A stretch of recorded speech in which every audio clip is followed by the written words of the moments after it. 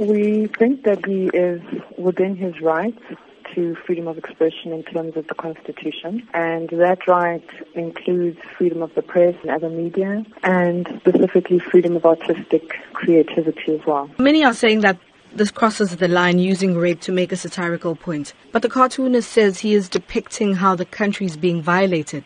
But is it a responsible way to do this? So we would look at the limitations to his right to freedom of expression or his right to express himself artistically or creatively in terms of what the limitations are in terms of the freedom of expression clause in the Constitution. So the right to freedom of expression excludes anything that is propaganda for war or any kind of expression that could be seen to incite imminent violence or be advocating hatred based on someone's race or ethnicity, gender, religion, and that also constitutes an incitement to cause harm. You say he is well within his right to post and express himself that way.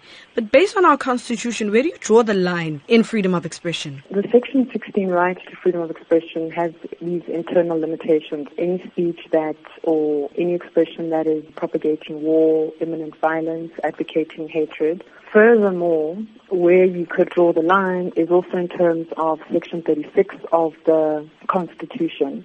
And if you're going to limit a particular right, you need to do so in terms of the limitation clause, which indicates that that limitation should be a reasonable and justifiable one. And how do you balance equality and freedom of expression? We would look to what the Constitution says to us in terms of balancing certain rights. So there isn't one that takes precedence over another. So you would have to look at then the general limitations in terms of Section 36 of the Constitution. What are some of the things that people should be mindful of when posting or commenting on social media regarding controversial topics such as these ones? The challenge is that the right to freedom of expression is a constitutionally protected right. So the parameters, if you wanted to draw any, would then be in terms of looking at any depiction or any expression in terms of, is it something that can be said to constitute propaganda for war?